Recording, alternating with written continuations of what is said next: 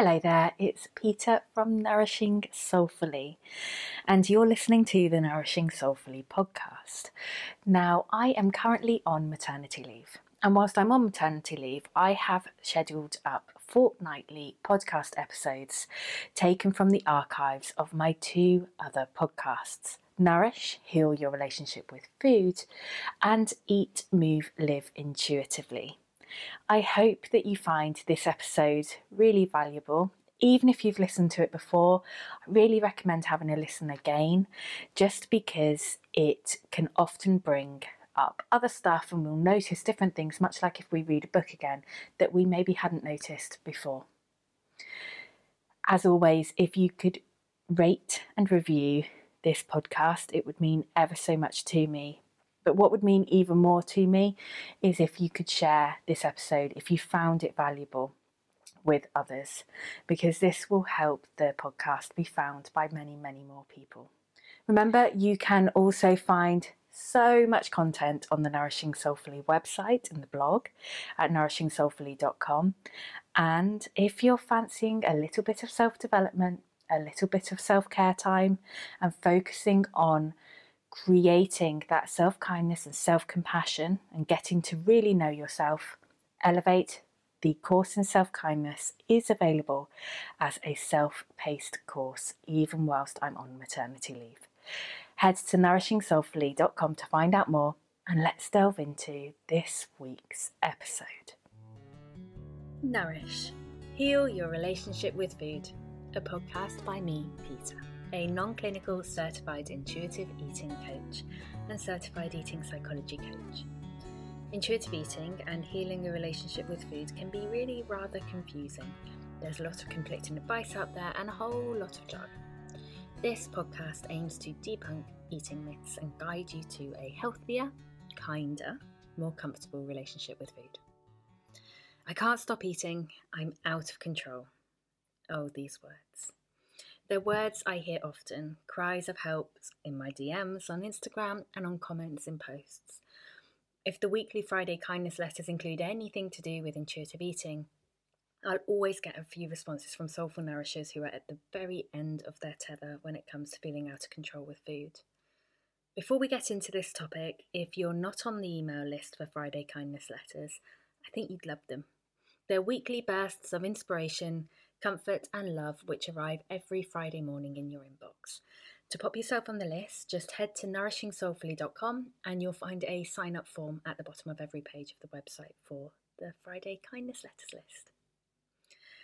Okay, let's delve into I can't stop eating, I'm out of control. It's a feeling that I think many listening are going to relate to. And there are various things here that could be going on, bubbling under the surface, which can kind of trigger the eating that feels out of control. And it may be a mixture of some of these, it may be a couple of other things that aren't mentioned in today's podcast. But let's explore it a little bit, let's get curious, let's have a little bit of a wonder around it.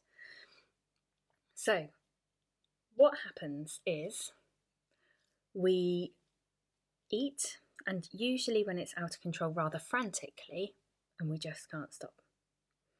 So, this could be because we've placed a particular food on a pedestal, and that food is a food that we can only have as a treat, or we can only have if we've been good or we've earned it, or it's a no-go food that if we do get our little hands on it, we can't stop eating it.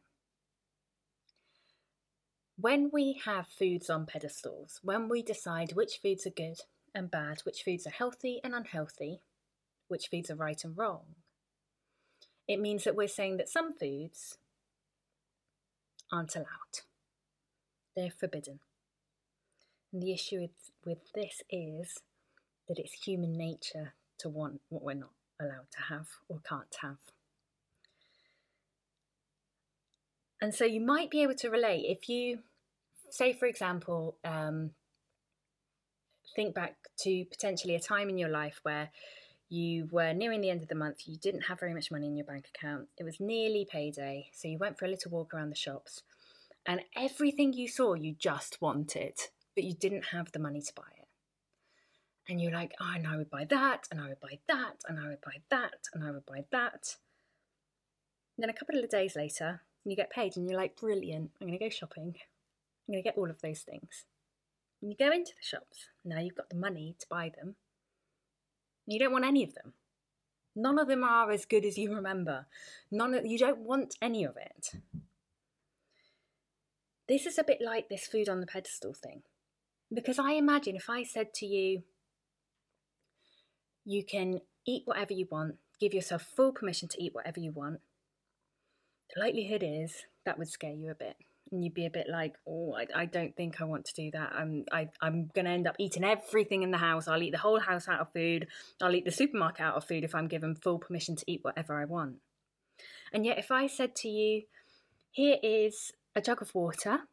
You can drink as much of it as you want. You can refill it as many times as you want. I doubt you'd say to me, oh, Peter, you better watch out because your water bill is going to be sky high. I wouldn't let me loose with the tap. So, how do we go about making foods have the same importance in terms of moral value? And food shouldn't really have moral value in terms of how we're thinking about them. So, I assume that if I said, oh, here's lots of broccoli and you can eat as much of it as you want, you'd be like, just have a bit, please. I don't need to eat as much of it. I don't need to eat all of this. What we do is we give ourselves full permission to eat. And I know that sounds really scary. I know it does. I've worked with so many clients that have found it really scary. But the more that we kind of go, okay, I'm going to give myself full permission to eat, and then we only partially give ourselves full permission, the longer it takes to kind of work through each food. So we want to do this systematically. We want to do it methodically. This isn't something where we kind of go, right, that's it. I'm giving myself full permission to eat all of the foods in the world. Let's go. That's really overwhelming. And the likelihood is we're going to go, nope, can't do this. Actually, not going to do that. About 2 days in. So what we do is we pick a food that we know we love. We really love. We also love to forbid it. And we're going to say to ourselves, that's it. I'm going to eat as much of this food as I want. I have complete food freedom with this particular food. Now, I am willing to bet that, think of this food, keep it in mind, have it in mind. I'm willing to bet that if I said to you, there are 2 ginger cats running around. I'm not saying this to you. I'm just letting you know. Arthur and Albert, please calm down. So, start again, Peter. I'm willing to bet that if I said to you, oh my goodness gracious me. They keep doing it at the moment I say, if I said to you. If I said to you, right, for breakfast you can have that favourite food. Let's take, for example, it's ice cream. And it is chocolate chip ice cream. Mint chocolate chip ice cream. Right, you can have mint chocolate chip ice cream for breakfast. You'd be like, wow, okay. Lovely bowl of mint chocolate chip ice cream for breakfast. And then halfway through the morning, snack time, and I say, here you go, have another bowl of mint chocolate chip ice cream. 2 scoops of it, there you go, enjoy. You're like, oh, thank you. Lunchtime rolls around and I'm like, here is a big bowl of mint chocolate chip ice cream. 5 scoops. Enjoy. At this point, you're probably like, again, mint chocolate chip ice cream. Your mid-afternoon snack rolls around and I'm like, there you go, there's a bowl of mint chocolate chip ice cream. 2 scoops. Now, by dinner time, I'm willing to bet you probably do not want me to put another bowl of mint chocolate chip ice cream in front of you. And this is what's called habituation. When we get used to something, we take it off the pedestal. It's a little bit like if you have a promotion at work and suddenly you have a jump in your pay. And at first it's like, oh my goodness, what am I going to do with all this money? This is so exciting. I can save, I can treat myself every month. Brilliant. And at the end of that first month, you'll probably have some money for savings. But quite quickly, you get used to that new pay level and that new amount that's coming into your bank account, and you find little things for it. So very quickly then, you're in the same position as you were a couple of months ago when you're on a lower pay, but you can't actually quite fathom how on earth you made it work on the lower pay. So systematically and methodically, we're going to work through these foods. What you're going to do is you're going to pick a food like mint chocolate chip ice cream. Now, I'm not saying ice cream. I'm really being specific about the flavour. And you're going to give yourself full permission to eat that as much as you want. Once that becomes kind of boring, you're going to move on to the next thing. Might be another flavour of ice cream. It might be a particular chocolate bar. It might be a particular brand and flavour of crisps. Now, it's not going to take you very long if you give yourself full permission to eat these things and you don't kind of hold back whenever you want them. I promise you it's not going to take very long until you kind of get bored of them. And you start applying that full permission to everything. And suddenly everything is broccoli level of excitement around in terms of it being forbidden or not allowed or a treat.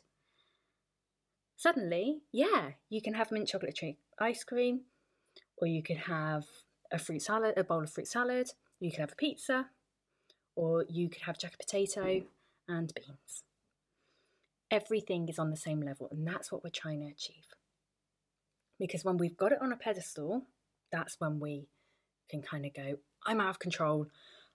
I'm just going to eat it. I'm going to eat it really quick, as much as I can, and then that's it, and I've got to stop, and then we can't stop, and we feel like failures. Another reason for doing this out of control eating can be that you're not eating enough, that you're not eating to a point of comfortable fullness, or that you are, but then you're leaving it too long afterwards, or you're eating foods that don't sustain you. So you might eat to a point of comfortable fullness, but actually it only keeps you full for about half an hour, and then you're hungry again. If you're leaving yourself to be too hungry, by the time you do eat, it's going to be very frantic. You're going to want to eat as much as you can because your body is going to go into that hunger mode of, I need to eat. I want the thing that's going to give me as much energy as quickly as possible.